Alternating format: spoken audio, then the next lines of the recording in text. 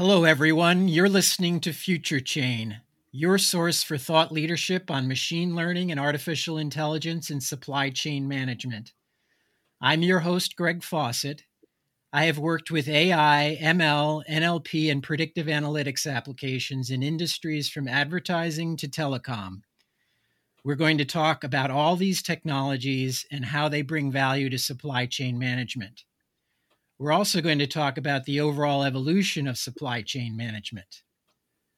Our guest today is Dr. David L. Anderson. Dave is Managing General Partner for Supply Chain Ventures. He has worked 35 years in IT and operations consulting. Dr. Anderson retired from Accenture in 2001. Dave teaches supply chain investing at MIT. Those MIT students are very lucky because he runs one of the top venture firms in the space. Welcome, David. Thank you, Greg. Now, I normally like to open with a personal detail, but I know the personal is the professional for you, and that your hobby is your business, and you clearly put a lot into it and have had great success. So tell us about your notable early stage investments and exits. Well, thanks again, Greg. We founded Supply Chain Ventures. Just a little background here in 2002, right after I retired from Accenture, and my wife asked me what I'm going to do with the rest of my life. So it was it was something I'd been thinking about, and it came to fruition. Let's put it that way, in a big way over the last 20 years. Uh, Supply Chain Ventures, two partners, myself and Dan Dersham, who was the founder of Lean Logistics, which was my first investment with the fund. Yes. Back in 2001, and we focus on early and late stage supply chain investing in both software and hardware. As you said, Greg, we've had some notable early stage investments and exits. Lean Logistics, a company we've actually sold twice now. Kiva Systems at the last time to Francisco Partners. It's now part of Blue Yonder. Kiva Systems, which we sold to Amazon. Steel Wedge, Kiva Systems focused on robotics. Steel Wedge focused on supply chain planning. We sold that to E2Open.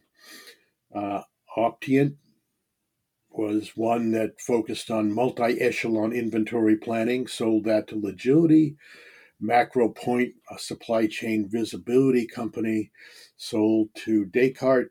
Lamasoft just sold 2 weeks ago to the public company Coupa. And Shipmonk just sold this week to Summit Partners. We're also senior advisors to private equity companies like TPG Capital, HG Capital, JMI Equity, Marlin Equity on later stage deals. And that kind of explains our sales of Lamasoft and Shipmonk here. It's quite a record of success. Oh, thank you. And we're not going anywhere anytime soon. We're have plenty of capital to continue that investing and plan on doing that for at least the next 10 years. Well, you clearly know all aspects of the industry and have a good sense of where the traction is in the marketplace. Why don't we start with what the pre-COVID-19 state of the supply chain investing space was? Well, it was a white hot era for starting a supply chain oriented company, and literally thousands of new supply chain startups globally have started or attempted to start over the last 5 to 7 years. Some of the major investing spaces have been virtual brokerage or digital brokerage of freight, e-commerce logistics, blockchain, and robotics. Um, there's been a few crazy valuations out there. Flexport, which is a virtual brokerage, has become a unicorn with $1 billion investment from SoftBank. And it's becoming increasingly common that we have $1 billion plus valuations, in the supply chain space, which frankly really didn't happen until the last few years. The big leap forward that we saw coming, and it's really been one of our big investing themes, has been incorporating AI and machine learning into supply chain decision making. It's become one of the most value creating space because adding real time data and AI ML capabilities to existing software solutions results in much better optimization, much better efficiency, much better solutions that the tools can come up with. And it's been a real focus of our space, of our investing over the last 5 years or so. Yeah, it's much needed. A pet peeve of mine is how much legacy tools are still used in the space, specifically Excel. So I think the industry is hungry for AI and ML. Uh, you're right, and I must see one Excel replacement planning tool a week. Right? Everybody wants to replace Excel, and I usually start out by telling them, "Good luck with that." But Uh-huh. it is ubiquitous. You're right in the supply chain world for both execution and planning. Very true. What changes has COVID-19 brought to our supply chain? In many ways, it's not likely to cause drastic changes from where things were already going. And what it will do, I believe, is accelerate trends that were already happening. Um, Changes that might have taken 10 or 15 years before simply because of the stickiness of technology and decision making in very linear supply chains are now happening in far less time. And it's clear that businesses are going to redesign their supply chains excuse me, after the current crisis to satisfy new suppliers and customer requirements. But something interesting, I think, if you look at this over time, you'll see that we'll fall back into what I call the perfectly normal state between crises. In other words, we'll redesign it, put the new state in effect, start operating on it, and then unless there's another crisis, we assume that that's the steady state going forward.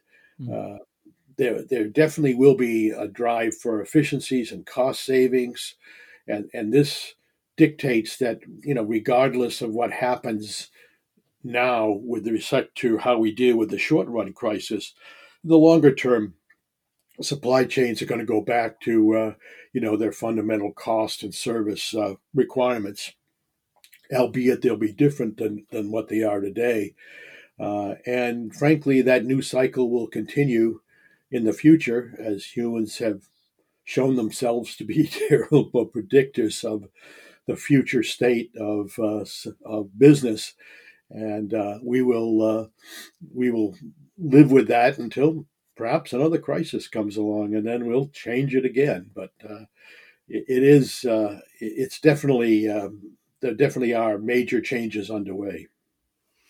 Well, I know you've identified the cycle as crisis, normal, and crisis. And it's just hard to believe that, people haven't been spooked by this pandemic, into a correction of that cycle. Um, But I want to talk about the changes you've referenced. What are some of the supply chain disruptions and adaptations you have seen as a result of the COVID-19 virus? Well, there is a major overriding lesson here for anybody who works in supply chain, and that's that supply chains will need to be more flexible, resilient to unexpected changes, and ability to shift sourcing or distribution in days or weeks, not months of years. As historically people thought about supply chains. Okay, we don't have to change them very often. They work well. Let's just keep up with it. But I think what the problem that COVID has exposed here is that most of your current supply chain technologies reside on what I call old data. It could be 3-month old ERP data out of an SAP system on demand and product availability to plan and execute decision making. This is just not going to be acceptable anymore. Um, Furthermore, there are emerging real time data sources that are becoming available: traffic, weather, Facebook, Twitter feeds, declared data from loyalty programs, shipment visibility. Uh, all this data really cannot be used by existing legacy systems in supply chain, and that's going to be a huge problem going forward, because if you have fast changing customer channels, for example with e-commerce, you can't be looking back 3 months and trying to make a decision here. So what we've been doing over the last few years is working with startups that are focused on developing AI and ML enabled tools that can massage both the old data and the real time data to reveal new insights about the supply chains, about suppliers, about consumers, that can enhance decision making all the way from the supplier all the way to the ultimate consumer. Um, we're not big believers in that people are going to wholesale replace their current systems of record, inventory, payments, order management. Uh, they're systems that no one has really been developing new technologies to totally replace them, unlike the past where we'd have an SAP APO came in and started to replace a lot of the Oracle or I2 Manugistics tools. Uh, we don't have that kind of change going on today. So we're envisioning a future where emerging supply chain decision tools that incorporate AI and machine learning sit on top of these existing systems and yield significant improvements in cost and service, at the same time keeping the CFO happy because they have their systems of record. They know what their inventory is. They know what carriers need to be paid and what suppliers invoices need to be taken care of. Those are critical underlying items that still exist in the supply chain world. But it's going to be the decision tools that sit on top of your planning and execution systems that are going to be the major parts of change here. Yes, clearly change management is tough. So it sounds like you're suggesting that we'll have an environment where we have decision making systems and legacy supply chain systems coexisting. Um, but I'm interested to hear how you think the industry will migrate off of these legacy supply chain systems. Yes, yeah, that's a great question. Um, we do recognize, since Lean Logistics was the first SaaS TMS, transportation management system solution, back in 2001, that existed in the market. We do know that the transition from legacy systems is made a lot easier by the availability of SaaS solutions for most of the underlying supply chain applications. And these, of course, are faster and cheaper to install than the old school legacy applications. Sometimes it took us, when I was a consultant, 18 months to put in a new, supply chain planning system. Now they can be put in weeks and operational in weeks. Uh, and the other aspect here, I think, is that most companies today do not operate with a single ERP technology across all divisions that make incremental change possible. The new reality is that many companies will continue to operate separate supply chain solutions across divisions or groups, since one size fits all solutions are not applicable anymore.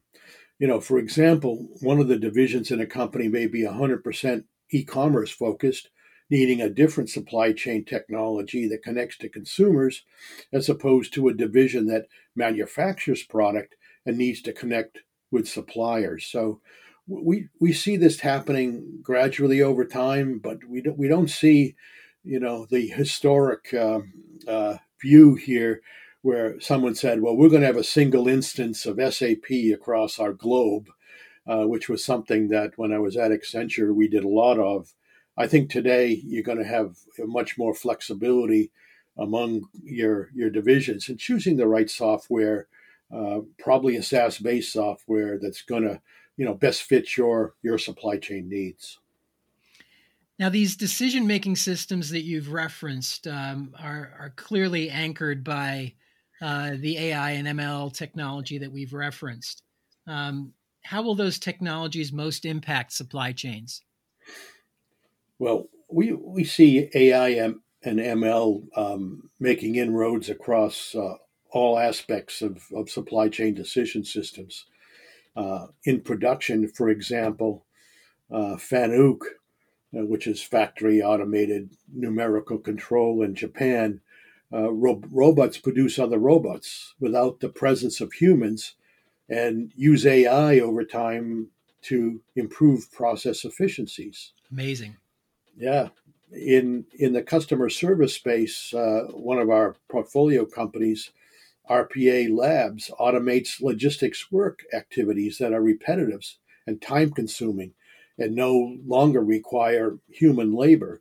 Think customer queries on where's my shipment, or rate quotes, or when's my contract coming, can be answered by robotic process automation tools that really take people out of that mind-numbing experience of answering the same question 50 times a day.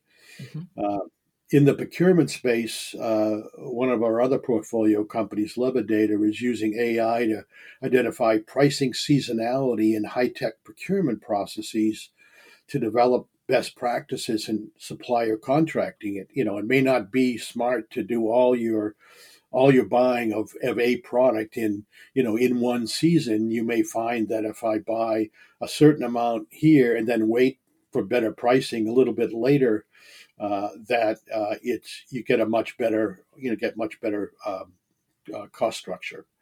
In the execution space, WISE Systems, which is seamlessly manages what we call day of issues in supply chain execution: traffic, weather, block loading docks, customers refusing shipments, by using AI to predict intra-week variations in delivery routes, thus keeping the drivers more efficient and not having them either try to do more deliveries they can on a rainy Thursday, which happens every rainy Thursday, or to incorporate changes in how the consumer wants their deliveries. In one day they may want it at 9, and another day they may want it at 4, and incorporating that into route structures so that you're able to better understand how to best serve customer needs.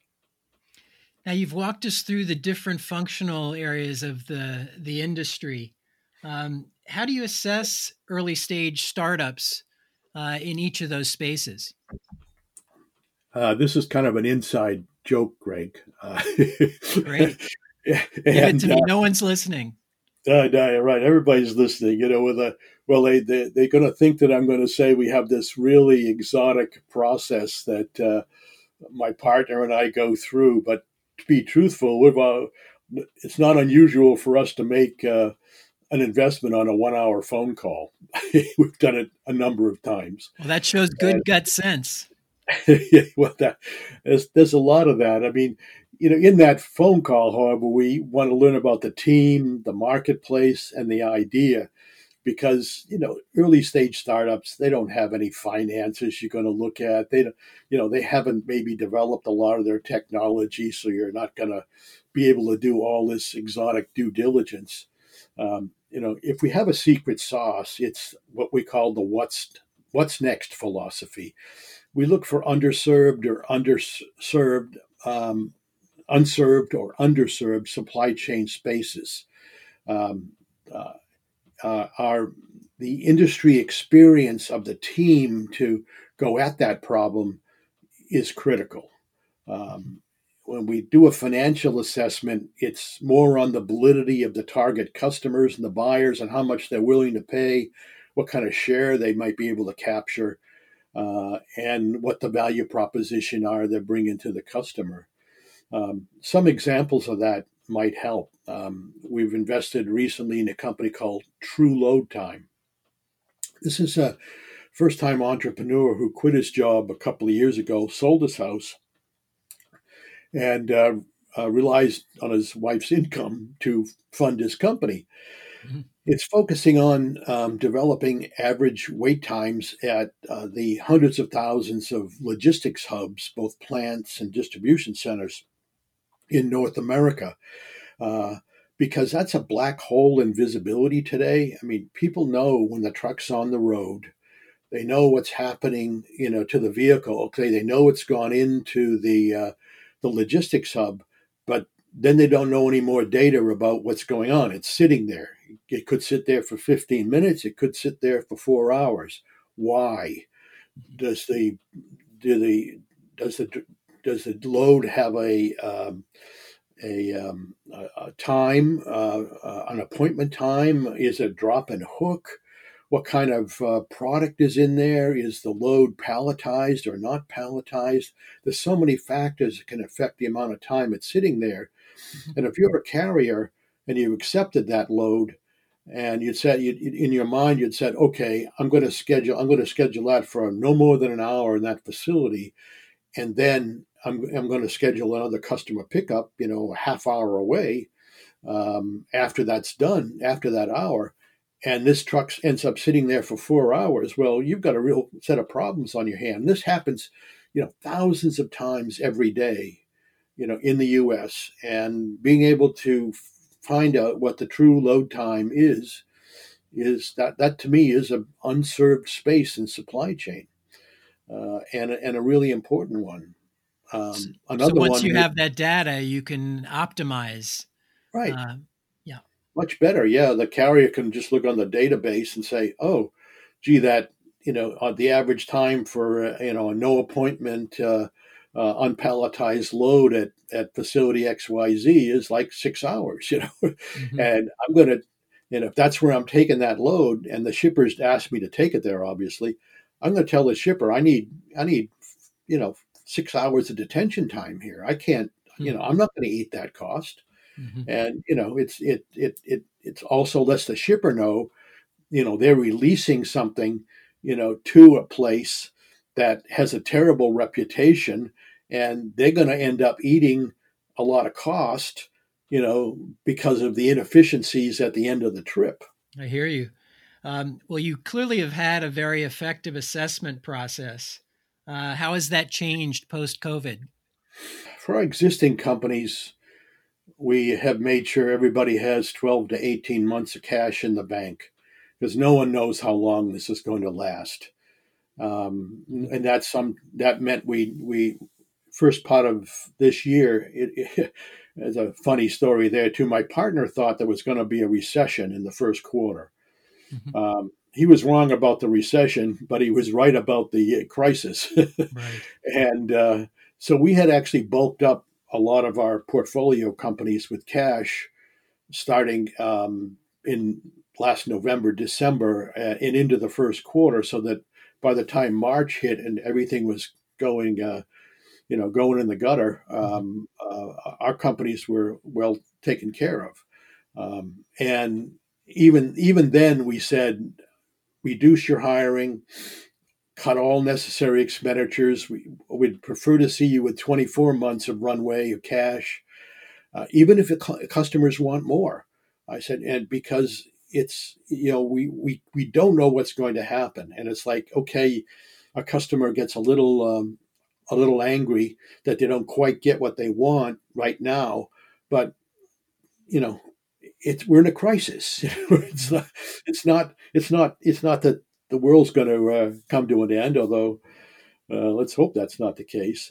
And the other advice we gave them was don't listen to Steve Jobs. I know a lot of people have read Steve's biography, and Sure. that what it says to, Steve will say that when you're in a crisis, it's a good time to put a hard pitch for your product and take market share.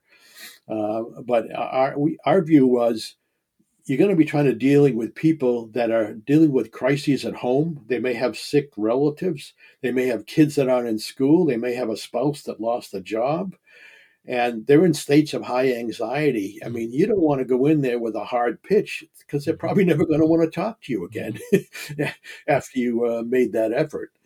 Um, what about new companies? Okay, so that was our existing companies. For new companies, we have a rule that says you don't stop looking because viruses have not turned off the entrepreneur's brains and ideas. So you risk the opportunity of missing a good opportunity. Uh, and so we set rational expectations. If we said at the beginning of the year when people were coming to us with, wanting really high valuations, he said, well, let's look at the equity markets. Well, okay, Mm-hmm. early in the year, down 30%. Mm-hmm. We're not going to give you something that's 30% above the high in that market as a valuation. And just the opposites happen at the end of the year. Now the markets are up about 15% over the last few months. And now we're getting a little more open on increasing valuations again, so that we're being fair to the entrepreneur. So it's been and in some cases, instead of doing a full blown investment, we'll like we used to do in the past. We will say, hey, we'll give you some cash to think this through, pay the bills, maybe 50 grand or so, work on a development and go to market strategy here during the crisis, and let's go big time in the spring when things are really happening here. Because if you're unable to talk with your customers, unable to figure out what they want in the technology, at least do some of your basics and be able to really, when things start to get more back to normal here, hopefully spring or summer, then go full bore into designing your technology. So to bide your time through these tough times. Yeah, right. Well, we're clearly seeing the light at the end of the tunnel. Um, so, what trends will supply chains have to react to in the next 12 months? Well, we've seen over the last 9 months or so highly reactionary gap filling solutions Mhm.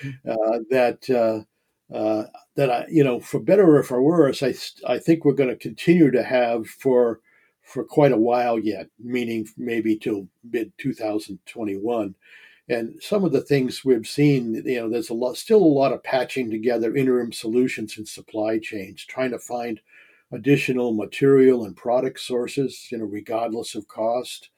Uh, the thing we saw early in March was the loss of key technology sourcing and medical suppliers due to the COVID closures in Asia. We've seen the whole growth of e-commerce and the demand in grocery channels at the expense of food service. the repurposing of plants to produce healthcare, and just a few of the short-term disruptions that happened then, and frankly are still continuing today. The other thing we're seeing, and it's still true, is that keeping your plant, your warehouse workers, and your drivers happy, decontaminating facilities and vehicles, establishing new protocols for distancing between workstations and in plants, uh, doing the cleaning more often, raising wages, increasing health and leave benefits. This isn't going to stop quickly. We're because we're going to be still living with this for probably another 6 to 9 months, if hopefully not more, but even maybe so. All important considerations because labor is such a critical piece. Yeah, yeah, exactly. And you look at the latest numbers on the hires. 50% of the hires in the last few job reports have been in the warehousing, transportation industries. Mm-hmm. So that's what people are bulking up right now in terms of their re-optimizing their networks, prioritizing e-commerce as a key delivery channel, moving to ship from store inventory, uh, uh, and moving inventory closer to the customer base, using more 3PLs that specialize in e-commerce. And the other thing we've seen is people scrapping their forecasting tools. They're pretty useless at this point, and no matter what people say, and certainly people are still using them, but they're using them with a lot of caution. That especially when you try to forecast cross-channel, is no one forecasts the growth rate of e-commerce. Everybody said it's going to grow, but the numbers have been astronomical. I just saw numbers for the UK the other day that they're up to 40% e-commerce in the United Kingdom, Wow. versus versus store brick and mortar. Well, forecasting has become difficult because of all the change that you've described. What factors are critical to bringing about change in supply chain? Well, that's a question we ask ourselves all the time, because of our we have to invest, and you have to say, okay, if these companies we're investing in are going to be able to be successful in the marketplace, then what needs to happen? So we say to ourselves, well, do we need more venture capital money? And there's just been huge amounts that have been invested, you know, in over 20 billion in supply chain last year, over 27 billion in AI, in more than 3,000 startups in 2019. Many of those in the supply chain space. So I don't think we're lacking money. How about corporate commitment and cash? Mm-hmm. There's going to be a lot of expensive and necessary transitions ahead, for many supply chains in a capital challenged world. And this is supply chain right now. I mean, I've been doing a lot of confidential interviews with global 100 companies here recently, and I can tell you that the supply chain guys have never had money thrown at them as quickly as they thought. It's whatever you need, just let us know. We get you capital. That's not going to continue. Mm-hmm. maybe not for even 6 months more, because everybody's going to say, well, my God, we threw all this money in the supply chain. What's the return from this, even though it helped us make it through a very difficult transition time and a crisis.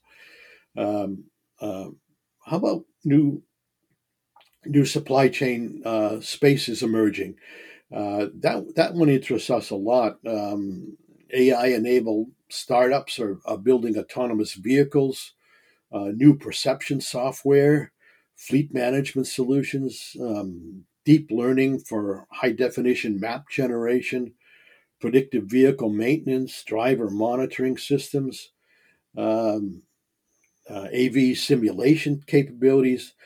All these tools are going to be working their way into creating other kinds of change in supply chain. Autonomous vehicles, both inside four walls at a plant or a warehouse, trucks over the road, yard trucks.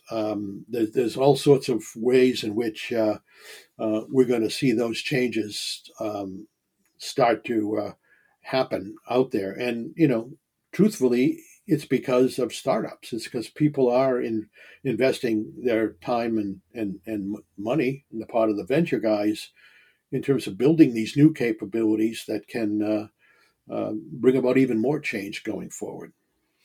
Now, the funding and the technology won't be enough, though, don't you think? Talk a little bit about the importance of leadership in terms of change management. Well, as I said a moment ago, that's going to be an interesting piece.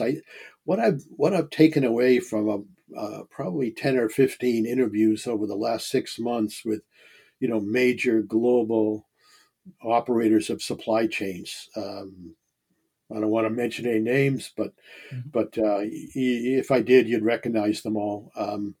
That they have elevated the leadership of their supply chain people much higher up the food chain, so to speak, than it used to be, and that they are sitting at the left or the right arm of the CEO now in many cases, instead of having to go through three layers of other executives to have their story be told.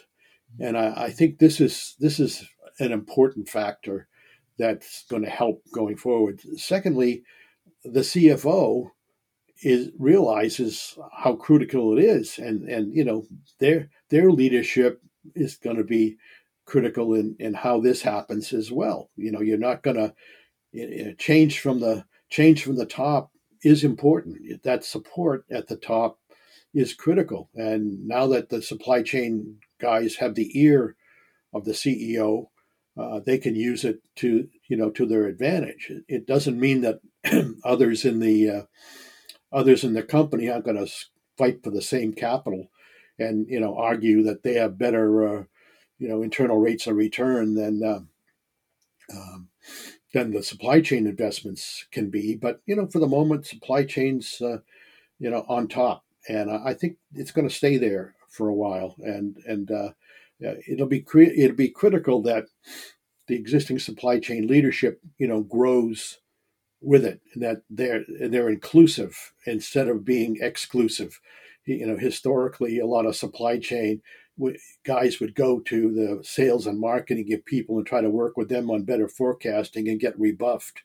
And so there could be animosity among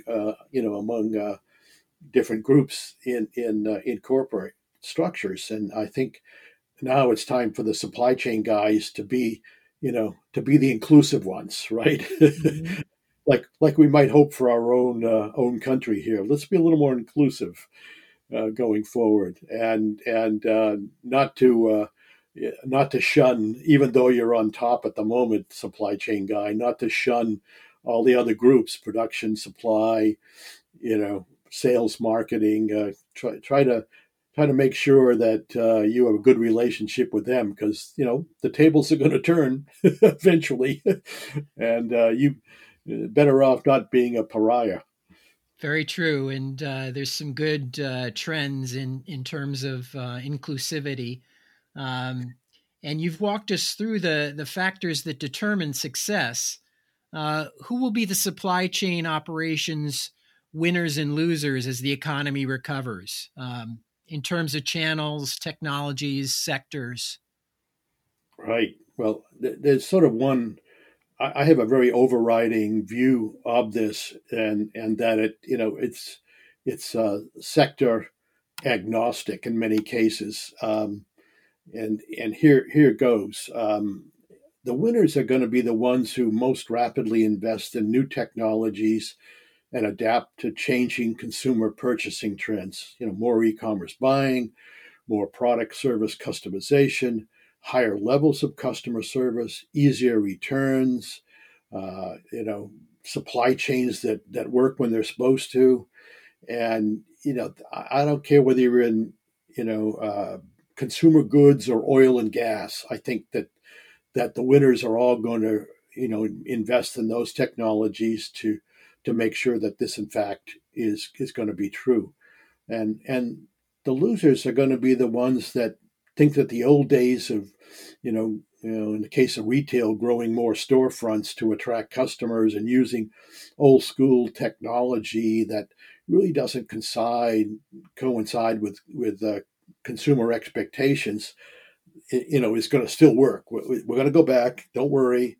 And you see it in it's endemic in the retail sector. You see it even like in the oil and gas sector. I'm not going to pick on Exxon Mobil, but Mm-hmm. they got chucked out of the Dow, because they're saying, hey, it's oil and gas forever, and it's like, I don't think that's. You look around, I don't think that's the new reality. It's What not about our world solar, right what now. about wind, hydro? It's like you guys are you're trying to operate in the old school world, and Mm-hmm. it'll be fine for a while. But if you're a J.C. Penney and some of the others, it's like it's tough. It's tough. It's tough. It's tough to change on one hand. On the other hand, it's the kiss of death. Mm-hmm. So Very true. Um, we've had a climate of globalization, in business for quite some time. The political winds have kind of threatened that approach. Is the era of increased globalization of manufacturing dead? well, the short answer is no. Will there be some onshoring of productions? For sure. PPE, crucial chip technologies, products with too long supply chains that make quick replenishment not possible. Which it's been pretty clear in a number of cases here since March. I Yeah, there'll be some of that, but the United States can compete with the cost of labor when you have labor intensive production. That's Mhm. fashion, many consumer goods that require a lot of labor, toys.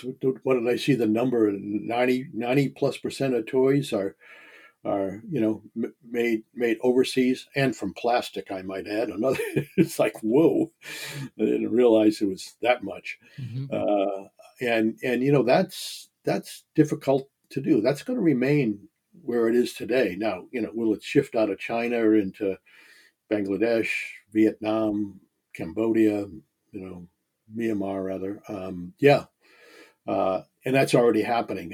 We have portfolio companies that have started out, working with their producers that are in China, and in the last 6 months, those producers have many of them have decamped to Mexico, which they just decided that it was too risky, from a point of view, somewhat politically risky, and somewhat supply chain risky, to continue to do that sourcing.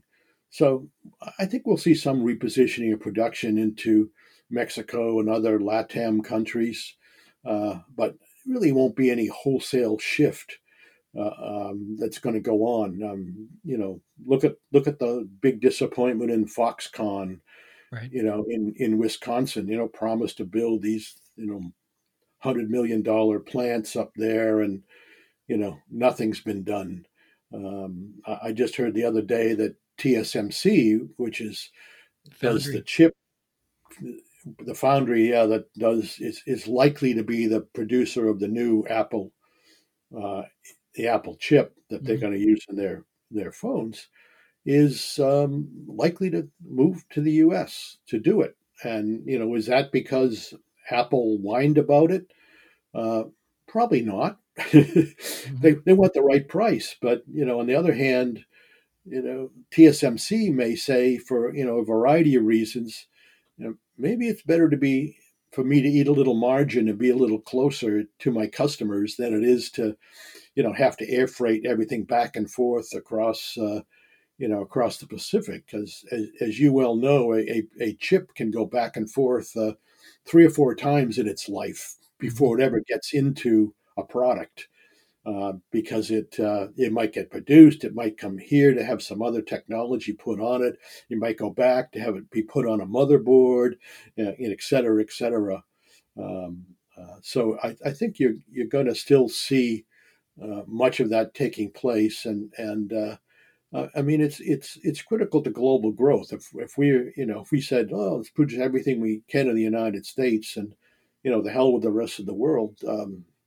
I don't think that's politically a very very sound strategy here when we want to trade. Last time I knew, if we didn't want to trade with somebody, they didn't want to trade with us either. So it's like, how are we going to sell all this stuff we're producing? Right. And, the auto industry supply chain has really kind of modeled what you've talked about in terms of domestic supply chains and also the, Mexico, LATAM presence. There's definitely an infrastructure there already. Without a doubt, and it's a little scary. We have a portfolio company that is very does a lot of the trucking and freight brokerage and customs brokerage across the Mexican border, and it's been a scary time to see how some of this stuff is going to work out, with respect to quote bringing things back into the U.S. And Well, you know, um, uh, the truth is, what's happened in the last we were worried about that last March. The truth is, they're having that company has got more business than they ever have had back and forth across the border. It's just not true that you can shift a lot of this stuff really quickly, really easily. And with the strength in the auto industry, you just don't say, "Oh, I'm going to go build a plant to make steering wheels in Ohio." mhm. 2 years from now, you might get a steering wheel out the door, but right now, it's not happening. And by then, I think a lot of people think that the current, I'll call it the climate of onshoring, is likely to be uh, less strident, hopefully, and we're able to keep these supply chains operating, which are extremely efficient, extremely cost effective, and do we want to force higher prices on our U.S. consumers by trying to produce everything in the U.S.? I don't think that's going to go over so well. Well, let's talk about the number one cross border issue, which is immigration.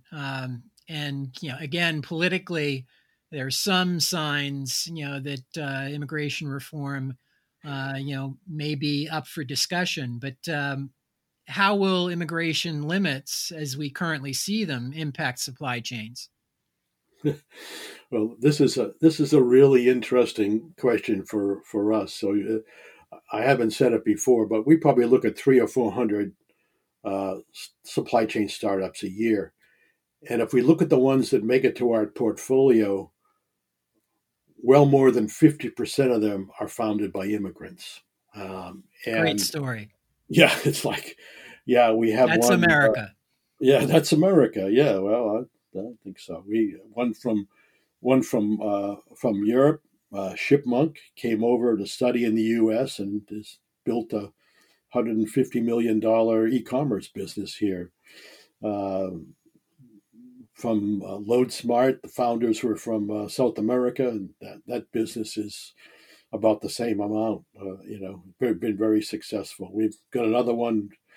Well, we got 4 or 5 ones from India that are all pretty innovative guys Mhm. that not only um, uh, have come to the U.S., probably been educated here, most likely been educated here, were educated in their own countries. You look at their degrees, and they have a technical, a STEM related degree or two from whatever country they were in. They came over here for, as one of them put it to me, to do the finishing school. It was more to learn a lot of the English language as it related to you know um, um, supply chain, to be blunt, Mhm. and so that um, those tools that most of our founders have a degree in ops research or something equivalent in because they can understand how to design new supply chain software as well as run complex logistics operations for companies.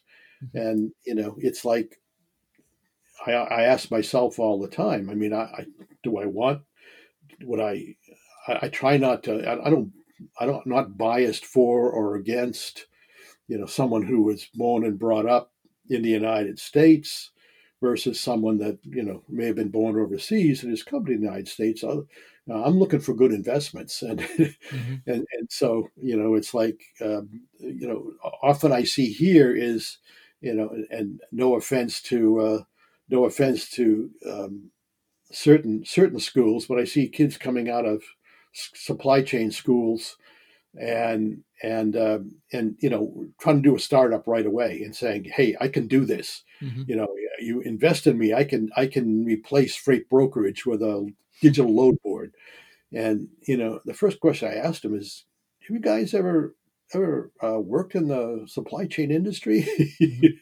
Mhm. And in many cases, they haven't. And it's like, well, why don't you go get some experience? And it's like, oh no, you don't understand. Technology is going to disrupt supply chain big time. And we understand technology. We don't need to understand the industry. And it's like, you have any idea what a brokerage does? Mhm. And so for me, the bottom line is, I want the best. I want the best and the brightest. That because you're giving a millions of your dollars, many millions of dollars to these companies, and it's like you got to trust them that they're going to be able to do it. And we've had really good success with our portfolio, and as I say, many of them have come from other countries. So good for them. So Now, with the talent residing in the U.S., and you've touched on this a little bit, there's definitely a climate for nationalization of PPE. Um, uh, do you see other supply chains potentially being nationalized? yeah, well, let's hope not. Hmm. And I think free markets are a much better solution to solving supply chain problems in the long run. You try to legislate it and forget it. But what I do think is going to be important is that we look very hard at the concept of strategic reserves of critical materials like PPE, like medical equipment, like rare earths, any products that or materials that could be cut off due to intercountry disputes or natural disasters. As I've said time and again here, lean supply chains are great, and we ought to make them as lean as possible. That's why we've gone global. Hmm. Uh, from a cost perspective, in many cases, they're great until they fail, like during 2020. And so we've got to go back and learn what what went wrong, and that will help determine what solutions we need to take. And I think there's some role for the government here. I mean, we've always had a strategic oil reserve. That's not such a big deal. We've had a strategic helium reserve. We've had a number of strategic reserves. Well, those are kind of cool, but they're like so old school. I think it's time for us to think about things like medical equipment, PPE, rare earths, and build up supplies of things that are critical to today's world, today's technologies. Well, let's extend that a little bit, and close with what your investment focus is going forward. Well, we have what we call a Dave and Dan's wish list of companies we'd like to see, and that really is what determines our investing focus. And I think people say, well, you have a mission. I said, well, yeah, our mission is supply chain investing. That's what we do. But we also have, we're not operators, even though we both did at one time in our lives. Mm-hmm. We're investors, and so I might have a good idea, but I'm not going to go do it. So what we do is we put our good ideas down on the list, and I'll give you an example of some of them. And we literally wait for someone to come along that has it, and it's worked quite well over the last 20 years we've been investing. One of them at the top of our list is creating and using better real-time data, because without improved information on consumer trends, sell-through by channel, in-transit visibility, etc., improvements in supply chain decision making will be limited. And that's why we talked earlier about our investment in true load time to better solve some of the black hole problems in supply chain visibility. Mm-hmm. Another area that we're big on is accelerating process automation. Supply chain processes are still far from automated. We have a company that still has 300 people sitting in a room. Well, not at the moment; they're at home, that do just customer service, and it's like, man, that's crazy. They're answering the same questions as I said earlier, day upon day. Where's my stuff? Mm-hmm. I need a rate quote. Is my contract finished? Doom, doom, doom. That can be automated pretty straightforwardly, and companies like RPA Labs are doing it. We do think also that developing applications enhancements of existing legacy systems, such as execution and planning apps that sit on top of legacy systems, can provide more sophisticated answers and use real-time data, which of course can't be used by your existing legacy systems, and then make your decision and export the required data back into the systems of record. We think that's going to be a major area of development here. We have probably 5 or 6 of our companies are focused on that at the moment. So to have an app-based front end, in essence. Right. Yeah. Mm-hmm. And then a corollary of that, embedding ALML capabilities into planning and execution software. Incorporating AIML tool sets into decision processes to find underlying trends that we can help make better decisions. We want to look at startups that can create an ability to have more, that allow supply chains to more rapidly pivot to take advantage of change, and the ability to use better data, AI, and ML tools, early warning systems to move decisions away from the present to days, weeks, and months before what's going to happen. We haven't seen anybody there yet, but we're hopeful that that's going to be. We'll start to see. I think I just saw one the other day. I haven't had a chance to look at it in detail. That's trying to use, trying to look out in the future and predict, where supply chains may have issues now, and to be able to deal with them now. Developing sustainable and resilient supply chains. Companies have a lot of influence over their tier 1 suppliers now, but tier 2, 3, 4, they have no idea what's going on. With blood diamonds, slave labor, child labor issues. These are big deals today, and you need to be cautious of that. And the final one is integrating robots and autonomous vehicles into supply chains, plants, warehouses, yard management, over the road tools. we think that's a huge space. We've got an investment in a company called IC out of MIT that's right now has developed an operational yard management system for yard trucks, so that you can totally automate your logistics hub, and take people out of the lot, and fewer drivers running into buildings or Mhm. running into each other. The autonomous technology doesn't let you do that. So it's an exciting time. I'm happy to be alive, even at 76 years old. Here, I get excited every day doing this, and really. As I said earlier, I think I'll do it for another 10 years. Let's see if I last that long, but I'm hoping I do. Well, that's terrific, and obviously the trends are positive. I've seen recent multiples quoted in the 30x neighborhood. Is that accurate? Yes, sir. We've had some pretty significant exits that 3x wouldn't be much of a winner for us. I'll tell you that. Mhm. Lamasoft selling to Coupa, that's well above 10x, and two of our others are in the same space right now that are coming out, that aren't, the deal's not finalized yet. I can't talk about them, but yeah, we've got significant returns on some of our companies, and we expect that for some of our smaller ones as well.